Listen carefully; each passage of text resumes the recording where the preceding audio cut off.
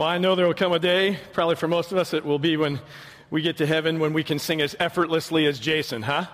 That day will come. Well, glad you're here this morning, and we, as Carmen mentioned, if you're new to Daybreak, or maybe you just have come in the last couple of weeks, I want to just refocus you on where we've been this summer. We've been focused on the Old Testament, which is the portion of Scripture that comes before the birth of Jesus. Everything that was a part of God's plan that led up to the birth of Christ is in the Old Testament, and we've been working through, taking stops along the way in the Old Testament with a particular focus on a group of people called the Israelites. And the Israelites were people who were chosen by God so that the entire world could come to know who God was through them and through their existence. So we've hit on a few of the stories. We talked a little bit about creation in the Tower of Babel and how that was kind of the foundational, set the stage for an understanding of God's purpose and his plan to be in covenant relationship, which then we talked about in the life of Abraham. We talked about the story of Joseph and how the Israelites ended up in Egypt. And then 2 weeks ago, we talked about Moses, the reluctant leader that God chose to lead his people out of Egypt and to lead them towards the promised land. And last week, we talked about the Israelites and their wandering in the wilderness and how that was such a challenging season for God's people as they complained about their circumstance, and they were in what we called the land between, which really means they were between Egypt and the promised land, between the place that God rescued them from and the place where God was leading them to. And they struggled for 40 years as they wandered in the wilderness. So that's where we left off last week. And we're going to land today in a place that moves us ahead about 300 or 400 years. So I updated you from where we've been, and now before we can start today, we have to talk about just briefly those 300 or 400 years so you have a full picture. It's just 300 or 400 years, but I thought I would update you anyway. So here's what happened in those 300 or 400 years to the Israelites. First of all, they did make it to the promised land, the land that was promised them, and Moses was not able to go into the promised land. And I'm going to have to stop. And Matt, can you do anything about those low mids? Because I'm echoing so loud in my own ears. I can't. Thank you very much. Just make me flat across. Sorry, I don't know if that's just appear on stage, but I hear myself 3 times right now. So, in the 300 or 400 years, they made it to the promised land, and Moses turned over the reins of leadership to Joshua. And Joshua was a very courageous leader that God empowered to lead his people into the land that was flowing with milk and honey. The Bible called it the land of Canaan. And the land was then divided amongst the 12 tribes of Israel. They were each given pieces of land. And you can read all about that in the book of Joshua. As a matter of fact, if you need encouragement or you need empowered, the book of Joshua is a great book to read because you can see God's promises and his faithfulness as his people took steps of obedience to him. And so here the children of Israel, and in the book of Joshua, it ends with them ready in the promised land to experience God's blessings and all that he intended for them. But it didn't take long for the Israelites to lose their motivation and turn away from the commitments that they had made to God. As a matter of fact, shortly thereafter, Joshua and the elders of the tribes of Israel died. And in their death, there was a leadership vacuum amongst in the children of Israel, in the people of Israel. And instead of enjoying the freedom and the prosperity that God had intended for them to enjoy, Israel went into one of the darkest stages of its history, which leads us into the book of Judges. And I want to be clear about this. The reason why they went into that dark place was the same pattern that we have seen since we looked at from the beginning of the Old Testament. And that's that they chose their own way instead of God's way. Both personally and corporately, they chose their own way. And so they found themselves in captivity again. And once again, out of desperation, Israel began to cry out to God. They cried out to God, and because of God's promise and because of his love for them, God raised up 12 judges. And the judges came into place, both men and women. They were really heroes, the 12 judges. And these judges were far from perfect, but they were submissive to God, and God used them in a powerful way to help bring the people of Israel out of their sin and their bondage. So the book of Judges ends with Israel again descending back into this place of violence and chaos. And the book concludes by saying this: in those days, Israel had no king, and everyone did as they saw fit. And because they were living for themselves instead of for God, and Israel became a very dark place and was waiting for God's hope and God's light to re-enter. And has always been the case with God and his faithfulness to his people. God had a plan. And this plan was going to get kicked off with a woman named Hannah, who we're going to look at this morning in her life and how she poured out her soul to God. Now, most of us here today, probably all of us, have prayed to God in one way or another during our lives. And these prayers that we pray take different shapes or different forms. Some of them are just ritual prayers, like maybe before you eat, you always have a habit of praying, or possibly before you go to bed, you always pray. Maybe when you come to church on Sunday, you're focused on, hey, we're going to come together and corporately we're going to pray. Some prayers are requests that we have. And sometimes when you get in a place where there's a need in your life or someone close to you has a need, you take those things before God in prayer. But sometimes we pray prayers that are really, really personal. They just come from like the depths of ourselves. Sometimes we pray prayers that are out of deep pain and humility and difficulty and brokenness in our lives. And sometimes we can actually look at those prayers and say, when I prayed that prayer, I poured out my soul to God. I just went before God and I just cried out to him with everything I had and poured out my soul before him. And I know in my own life there have been some times where I could describe my prayer life in that way, that I came before God and I just poured out my heart to him. And I was trying to think about what seasons of my life can I remember doing that, where I just threw myself before God and said, God, this is where I am. And I think I could categorize them in a few ways. One of them would be when I felt broken by my own selfishness or my own sin or my own bad choices, and I just got to the place where I was so disgusted with myself that I just threw myself before God and said, I'm a mess, Lord. Like, I have been going my own way, and I've been walking away from you, and I cry out to God. I can think of other times when I've felt broken by tragic circumstances that have taken place in my life or in the life of someone that I love, just circumstances that are way outside of anything that I could do or anybody else can do, and we pour out our soul to God.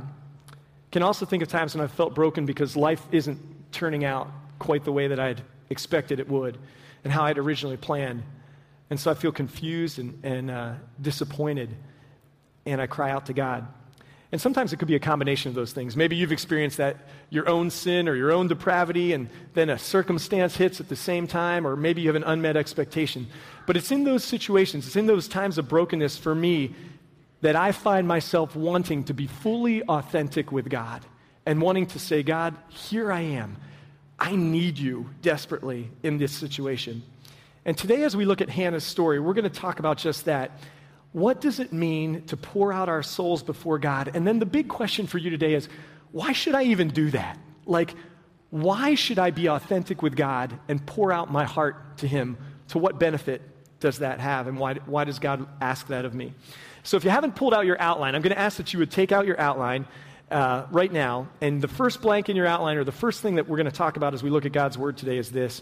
I pour out my soul to God when, number one, my brokenness leads to authenticity. When my brokenness leads me to authenticity.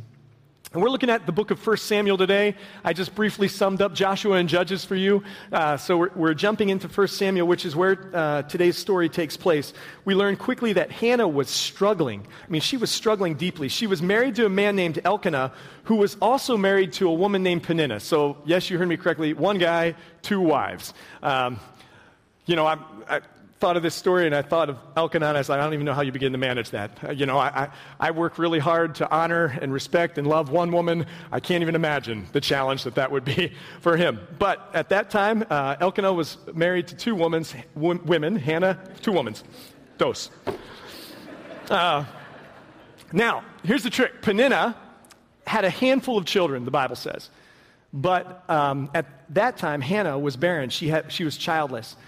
And as we see with a number of other stories in Scripture, childlessness is a source of great pain and difficulty in the lives of God's people. So in the culture of that time, childlessness was a social embarrassment that was considered a form of failure on the part of the woman. Children were really important because not only were they important to the social and economic structure of that society, but they were a source of labor. You worked the family business. So if you didn't have any kids, you didn't have any kids to work the family business with you. And also, kids were the ones who, in their culture, took care of their parents. Even when parents got to a middle age, the kids stepped in, ran the business, and took care of their parents. So it's very possible that Elkanah actually took on Peninnah as a wife after he realized that Hannah was going to be unable to give him children. So you can imagine the dynamics there relationally and the failure that Hannah must have felt in that case. Elkanah would have wanted to make sure that his ancestral line was going to be continued and that he was going to be taken care of. Well, believe it or not, with all those dynamics going on, the Bible tells us that Hannah and Peninnah didn't get along very well. Surprise, surprise. So if any of you were thinking of polygamy, this story today might be a good case study in why that might not be such a good idea. But Scripture says that Peninnah would intentionally ridicule Hannah because she was unable to have children. Sounds like a really nice person. And that this cruel behavior would often lead to Hannah weeping bitterly over this loss. In fact, at one point in the story, we have Hannah in tears, and Elkanah, her husband, comes to her and he says, "Honey, why are you weeping? Why have you stopped eating? Don't I mean more to you than even 10 children?" And so we find the well-known principle at work that where we find a woman crying, we also find a man who has said something stupid. Okay, we see this throughout Scripture in the course of time. The insensitivity. Don't I mean more than 10 children to you? Yes, dear. So we pick up the story in your outline. This comes from 1 Samuel chapter 1, starting in verse 9, and you can follow along as I read. It says, "Once when they had finished eating and drinking in Shiloh, Hannah stood up. Now Eli the priest was sitting on his chair by the doorpost of the Lord's house.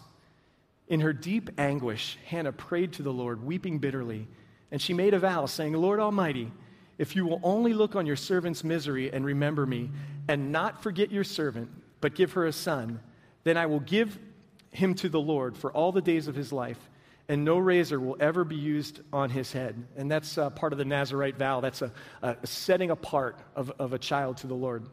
And she kept on praying to the Lord. As she kept on praying to the Lord, Eli observed her mouth. Hannah was praying in her heart, and her lips were moving, but her voice was not heard. Eli thought she was drunk and said to her, "How long are you going to stay drunk? Put away your wine." "Not so, my lord," Hannah replied. "I am a woman who is deeply troubled. I have not been drinking wine or beer. I was pouring out my soul to the Lord.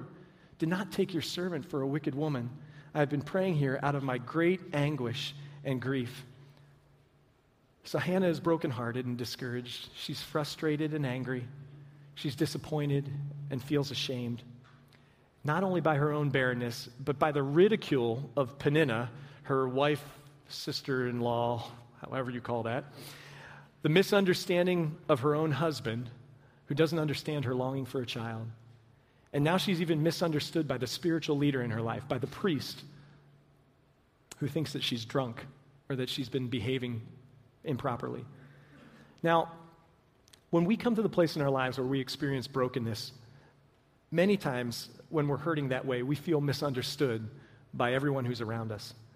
And we can feel that people don't understand our pain, or they don't understand the why behind our hurt, and that they can't identify with the struggle that's going on inside of us. And it's easy for us to end up feeling very, very alone. And I'm sure that's what Hannah felt in this moment.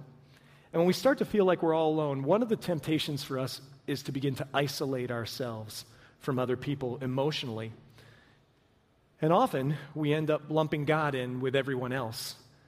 And we start to think that God doesn't understand us either, so we isolate ourselves from God emotionally as well. And it becomes a very dangerous place for us to be because, as we've talked about before, God designed us to do life with Him and with each other. And when we isolate ourselves, we can cut ourselves off from the relationship with God that was to sustain life for us and from life-giving relationships that God has given us with other people. He designed us to be in community. He designed us for intimacy with Him and with others. And discouragement and disappointment, if we isolate ourselves, can often lead us to a place of despair. The first semester of my freshman year of college was a great year for me. I I went to college in North Georgia. It was about an hour north of Atlanta, so I got to leave Pennsylvania. I love to go explore new areas, and I love meeting new people, so I just had a great first semester in college. And it was a small Christian college, about 1,200 students. But on the first day that I was there, the intro for the new students, that week I met a girl who and a couple of friends who ended up were my roommates, and then this girl, we quickly started dating, and I dated her through my whole first semester of college. Now, in high school, I had dated some, but I never had any longer-term relationships. They were just all kind of short-term relationships. And so for me, I hit it off with this girl. She came from a great Christian family. She was a lot of fun, and I dated her for a whole 3 months, which was the longest relationship of my life at that point, a dating relationship. And so when I went home for Christmas break, my family was giving me a hard time about this, and they're all saying like, you went to a Christian college, you're going to be married before your sophomore year, just joking around. I wasn't ready for that. So I decided that when I got back, I was going to break up with her. We'd still be friends, but, this would all be good. So when we got back after Christmas break, she brought me a Christmas gift, and I broke up with her. That was the way that exchange went. And again, where there's a crying woman, there's a man who's said or done something really stupid. So, but anyway, I thought, this is going to be a great semester. She and I will stay good friends and still be really active in all the things that I was involved in. What I didn't anticipate was that she would almost immediately start dating a guy who lived across the hall from me. So we had a small school, and every time I would go back to my dorm and went in to go to my wing of the dorm, she and this guy that she was now dating would be there, and I would have to literally pass them, walk right by them to get to my room. And so at first this became, I was like, well, whatever. And then over a few weeks, I really started to experience a lot of pain and anxiety, and inside I just started to second guess this decision that I had made, because I really liked her and respected her a lot, and now I was spending no time with her, and she was off with another guy, and jealousy and all those kinds of things. And so other friends are asking me, hey, are you all right with all that? And of course I'm isolating myself emotionally, telling, oh, I'm fine, I'm good, not sharing with anybody what I was really feeling. And then I can remember we got about midway through that semester, and it was just one of those times where I came back and my emotions were at a peak, and I remember going into my dorm room and just kind of throwing myself down on my bed, and I kind of yelled it out with God. I was so angry and frustrated, and just said, God, why would this happen? This wasn't at all what I had hoped for or planned. This seems like a mean thing to have this person that I care about, not at all owning my responsibility in any of it, just blaming God and others. But nonetheless, that led me to a place with God. That was the first time in my life that I can honestly say I poured out my soul to God. That was the first thing maybe in my life that was big enough for me emotionally to get my arms around that first major loss that I had ever really experienced in life. And I poured out my soul to God, and I just laid it all on the line, everything that I was feeling, everything that I wanted differently, everything that, all my disappointment. God met me there in that moment, and that moment, that time, the rest of that semester, the second half of that second semester in my freshman year, was what I credit basically everything good in my current relationship with God came from that time with God. Because my call to ministry, my decision to follow God regardless, my decisions to be obedient to Him, to entrust myself to Him, when my time with Him really became meaningful and rich, and my relationship with Him I would describe as intimate for the first time ever, started in those moments of pain because I learned how to pour out my soul to God for the very first time. I had never done that before. And that was kind of a marker that led to many other times in my life where I needed to do the same thing and experience the same thing. It was a tough experience for me, but like I said, it was the beginning of a new part of my journey with God, learning how to pour out my soul to Him. My disappointment with my circumstance, my frustration with God, my anger at the situation I was in, all involved the temptation to lead me towards isolation. Isolation from other people and isolation from God. Because that's what brokenness does. It leads us to either draw close to God and know what He has for us, or to push us away from God towards lives that make us feel less real, less human, less authentic, less like the people that God created us to be. And like Hannah, God invites us to become authentic right in the middle of our pain, our emotion, and our grief. And God invites us to be real with him. And when we learn to pour out our souls to God, it opens doors that we would never otherwise notice in our lives. And it allows us to put words to our pain and to express those words to our Creator God, giving us the chance to be totally authentic and not to isolate ourselves and not to hold anything back. And we see this in the story with Hannah. We do. We see Hannah as she cries out to God for a child. We see it many times in the Psalms where the different writers of the Psalms cry out to God for deliverance, for comfort, for justice, for healing, for support, for rescue, for forgiveness, for relief, for mercy. We see it when people came to Jesus with their sicknesses and their diseases and their broken lives, and they just threw them out before God. They just poured out their souls before Jesus. We see it when Jesus told people, "Come to me, all of you who are weary and have a heavy load to carry, and I'm going to give you rest." We see it when Peter wrote to followers of Christ who were going through a tough season and said, "Cast all your anxiety on him. Cast all your care on him because he cares for you." And there's an entire book in the Old Testament that's called Lamentations, where the author just brings his laments before God, being honest with him about the pain that he's going through and the brokenness, and being authentic with God about what he's feeling, why he's upset, and why he's hurting so deeply. So here's the question for us this morning. Will we allow our brokenness to lead us to authenticity with God and with the people that God has placed around us? Or will we choose to isolate ourselves from intimacy with God and intimacy with others? And my prayer for us is that, as difficult as it might be, that you and I would choose to follow Hannah's lead, and that we would let the broken places in our life actually lead us to be authentic with God. Would you bow your heads with me for a moment this morning? I just want to give us a moment of silence this morning, a moment of quiet. I want us to take the next minute and talk to God about an area of our life that we want to become more authentic with Him. What are you feeling this morning? Where's your pain this morning? It could have to do with your own failures and your own shortcomings, maybe the disappointment you have in yourself. Have you told God how you feel about that? It could have to do with some difficult circumstance that you or someone you love is facing, and you've not talked to God about it. It could be some unmet expectation that you have in your life. It could be something totally different, but God is here this morning. He's present. And for the next few moments, I just want to invite you to identify what is going on inside of me, and have I talked with God? Have I been authentic with Him about what I'm feeling? And have I given Him permission to speak into my life right now? Let's take these next few moments, just these next few quiet moments. Just be authentic with God about what's going on inside.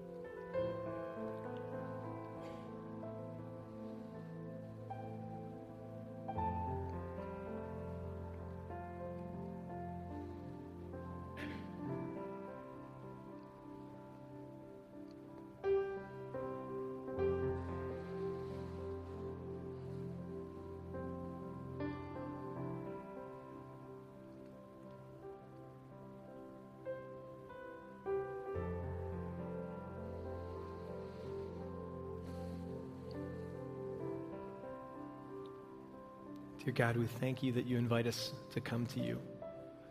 We thank you that you invite us to be authentic with you. Thank you, God, that you can handle our brokenness, our anger, our despair. We ask you to meet us this morning in our brokenness, and we ask you to speak the truth to us in the middle of our pain. We ask you to make us men and women who choose authenticity with you over isolation. Lord, would you give us the courage and strength to pour out our soul just like Hannah? And it's in Jesus' name that we pray. Amen.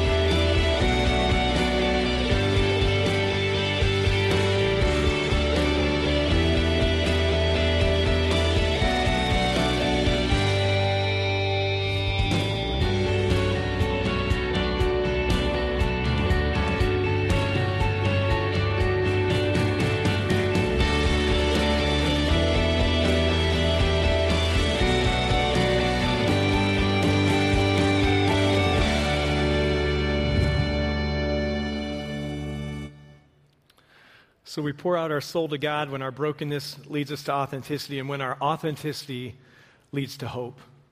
When our authenticity leads to hope. You know, when you and I refuse to allow brokenness to lead us to isolation, and we instead choose to be authentic with God and with other people, then our authenticity can have the opportunity to lead us to a new place. And I want to define what hope is today.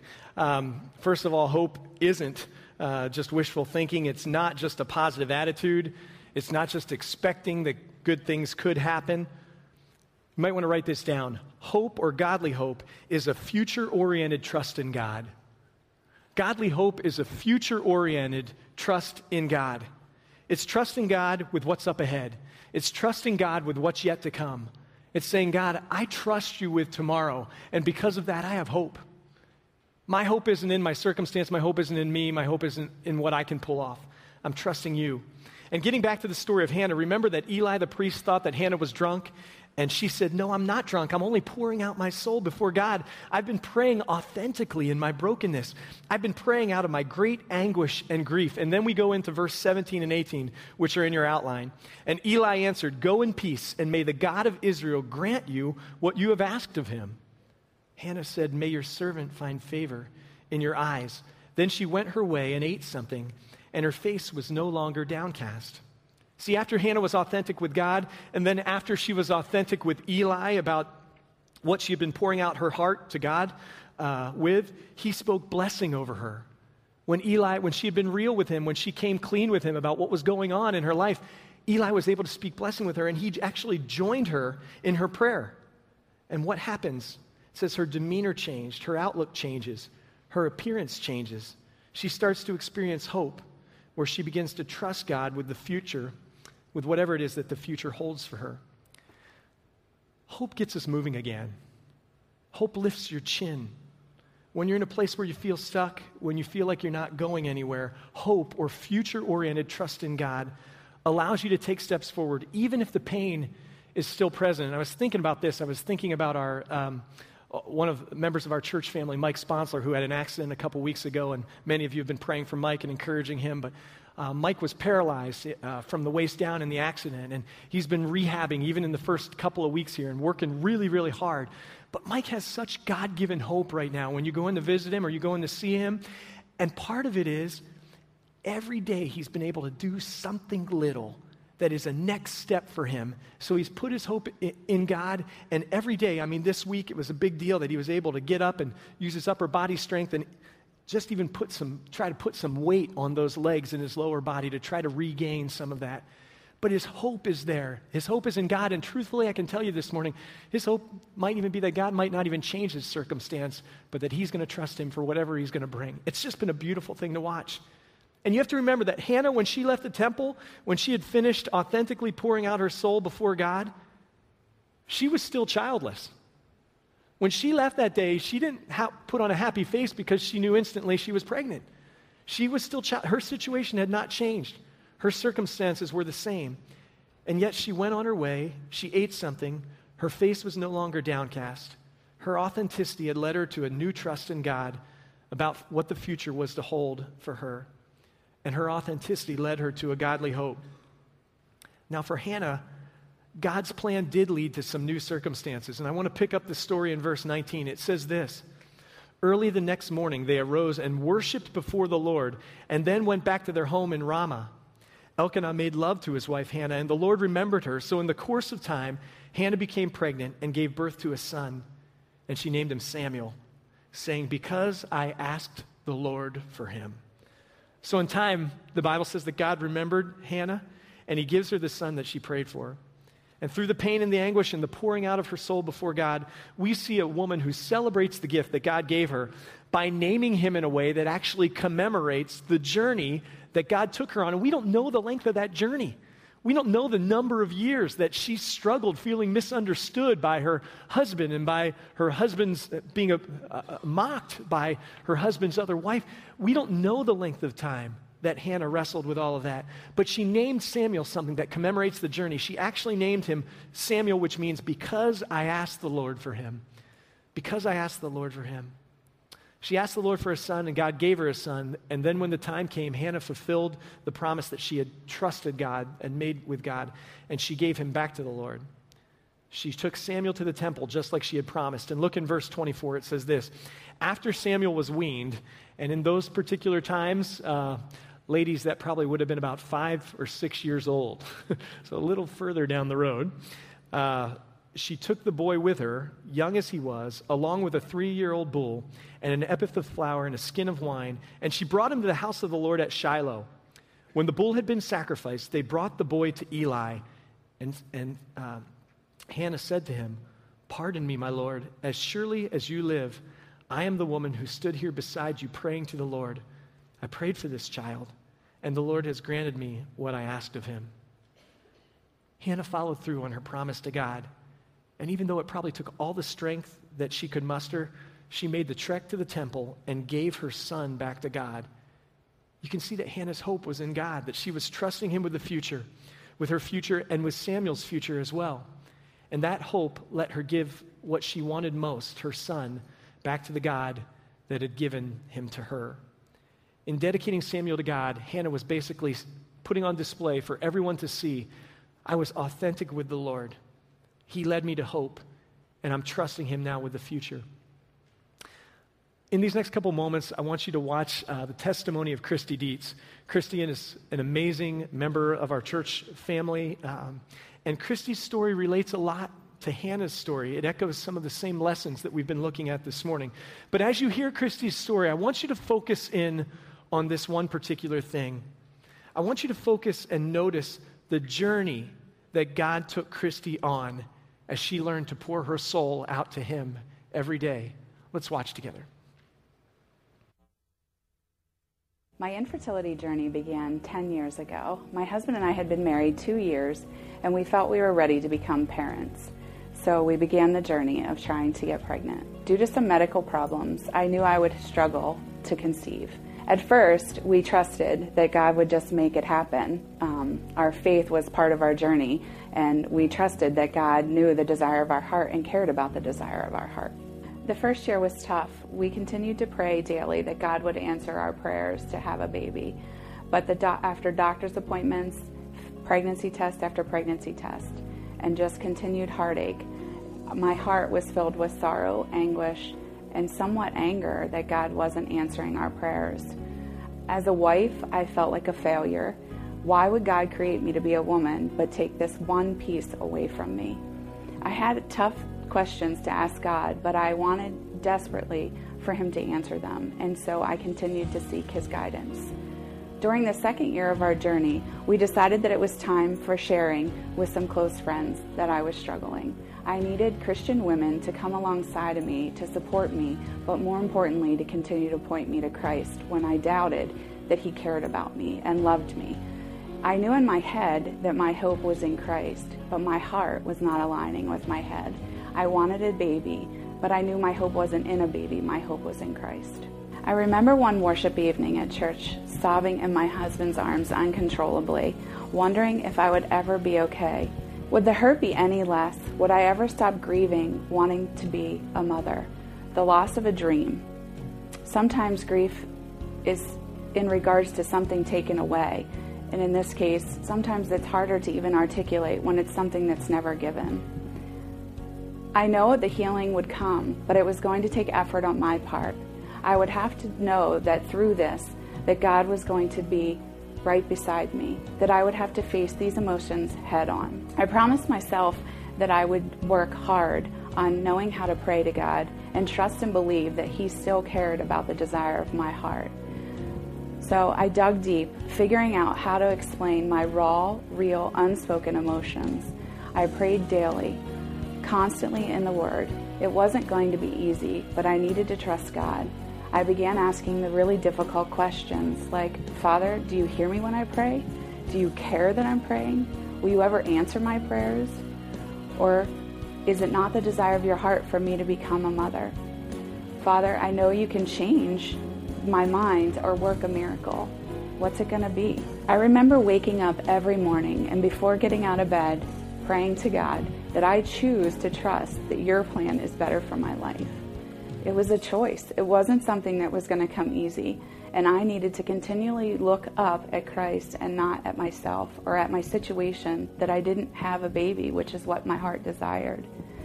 It was a tremendously dark time, and learning how to do that was difficult. It meant that I would have to continue to go closer to my Savior. And in my mind, I believed that that was God's plan all along. For me to walk down a journey that was difficult, that the only way I could get through was to continue to trust Him and His purpose for my life. And even though I couldn't see it at the time, what would be around the corner. We ended our 3-year infertility battle in August 2006. I decided that we could continue the journey of heartache, or we could put it all on the altar. After being encouraged by a friend to take a personal retreat, I did so. During that retreat, I remember praying to God specifically that when He decided to show us the plan for our life and our family, that He would blow me away. Well, God was working and about ready to do just that.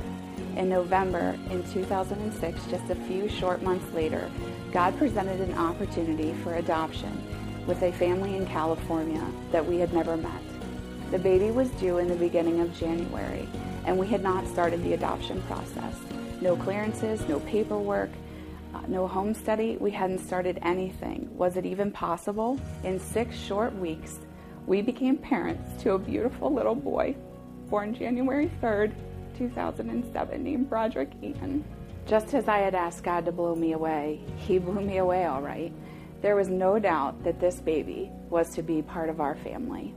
I always believed that God truly cared about the desire of my heart during my infertility journey, but it came more clear to me that God cared so much about the desire of my heart, but if eternity was at stake, that God would always trump that desire. God was clearly not finished with working in my heart. Just because I became a mom didn't make the infertility go away. It still was a difficult journey that I had to continually give back to God. December 9th, 2011, I found out I was pregnant with our second son.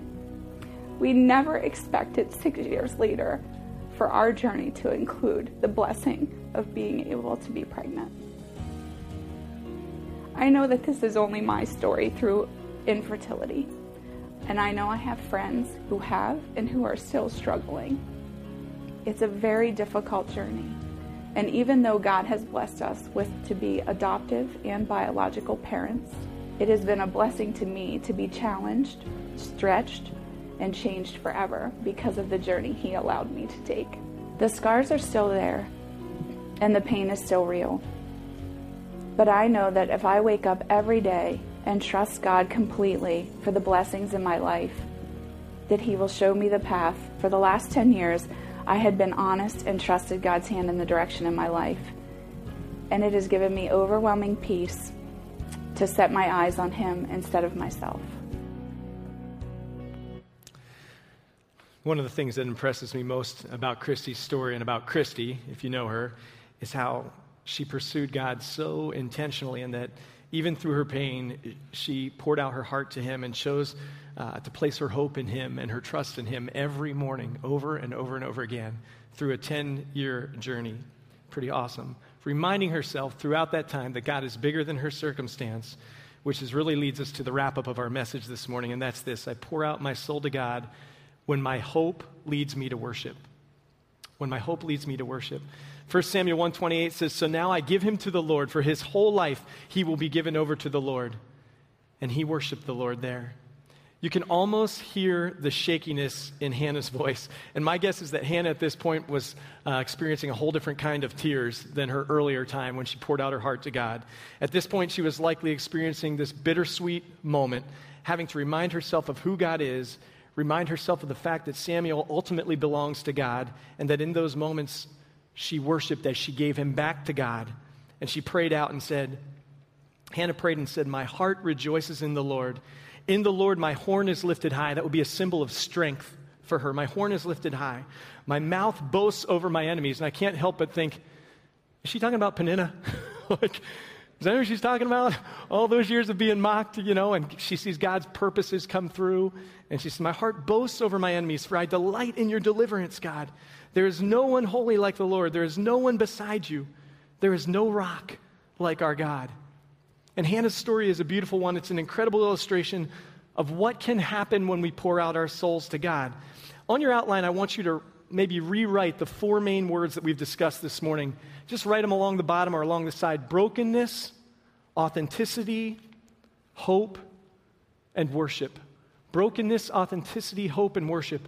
I think these 4 words do a great job of describing the pathway or the process for healing that God wants us all to be able to experience. But there's a truth that we find in Scripture that we have to be careful we don't miss. And you may want to write this down as well. Sometimes God doesn't give us Samuel. Sometimes God doesn't give us a Samuel. And when we read the story about Hannah and we see how she acted toward God, we see how she prayed so fervently and how she promised to give her son back to God, and then we see that God gave her what she was asking for, the temptation for us is to try to copy her actions so that we can get what we want from God. But we can't control God, and we're not Hannah.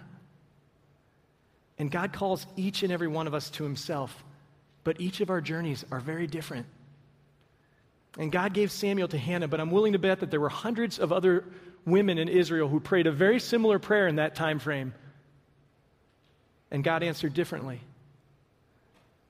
I was thinking about that because this morning we had this focus on infertility almost through the story and the testimony, but I want you to think about your own journey. I think about the time when I poured out my soul before God to heal my mom after she had an unexpected brainstem stroke. But God didn't choose to heal her. He chose to take her home. And I think about when my wife and I finally, through prayer, made the decision that God was calling us to get involved in the adoption process. And there was a little baby from New York that we thought was God's leading, and we prayed that way for months, and we prayed fervently, and then it didn't work out. It just didn't work out. I think about single friends of ours who have been single for years and have longed to be married. And we've prayed and prayed and prayed. And God didn't send a Samuel. I think about loved ones of ours who we've prayed for marriages to be restored or families to be healed because of brokenness, and it didn't happen. But as I look at those 4 words, brokenness, authenticity, hope, and worship, I notice that they don't really require God to change our circumstances. They only require him to change us. And Hannah and you and me, our journeys are going to look really different, but the thing that is true for each and every one of us is that when we learn to pour out our soul to God, when we allow our brokenness to lead to authenticity, our authenticity to lead us to a place of hope, our hope to lead us to where we can truly worship, genuine change happens inside of us. We know that God never promises to change our circumstances, but he does promise to change us in the middle of our circumstances. And my prayer for all of us today is just like Hannah, God will use our brokenness and he'll draw us to himself. And that though the journey may look different, that the result will be the same for all of us, that we'll be able to worship. Then Hannah prayed and said, my heart rejoices in the Lord. In the Lord my horn is lifted high. My mouth boasts over my enemies, for I delight in your deliverance, God. There is no one holy like the Lord. There is no one beside you. There is no rock like our God. Would you pray with me? Lord, today I'm emotional even as I look out and know the people within our church family who have prayed and prayed and prayed, and you didn't give us Samuel. And at the same time, I can look out at members of our church family and see people who have prayed and prayed and trusted you for a 10-year or longer journey, much like Christy. And you provided, God, in an unexpected way, but you provided. And so, Lord, this morning, we commit to be people who pour out our soul to you, who are authentic with you. And God, along the way, we trust that that authenticity is going to lead to hope. And that, God, in that hope, that we're going to be able to be worshipers of you and allow you to work in and through our lives for miracles that we couldn't anticipate or see coming. We love you, Lord. We commit ourselves to you and we say, God, would you meet the brokenhearted where they are today? And God, at the same time, would you give hope and healing to those who are ready and need it this morning? We pray it in Jesus' strong name. Amen.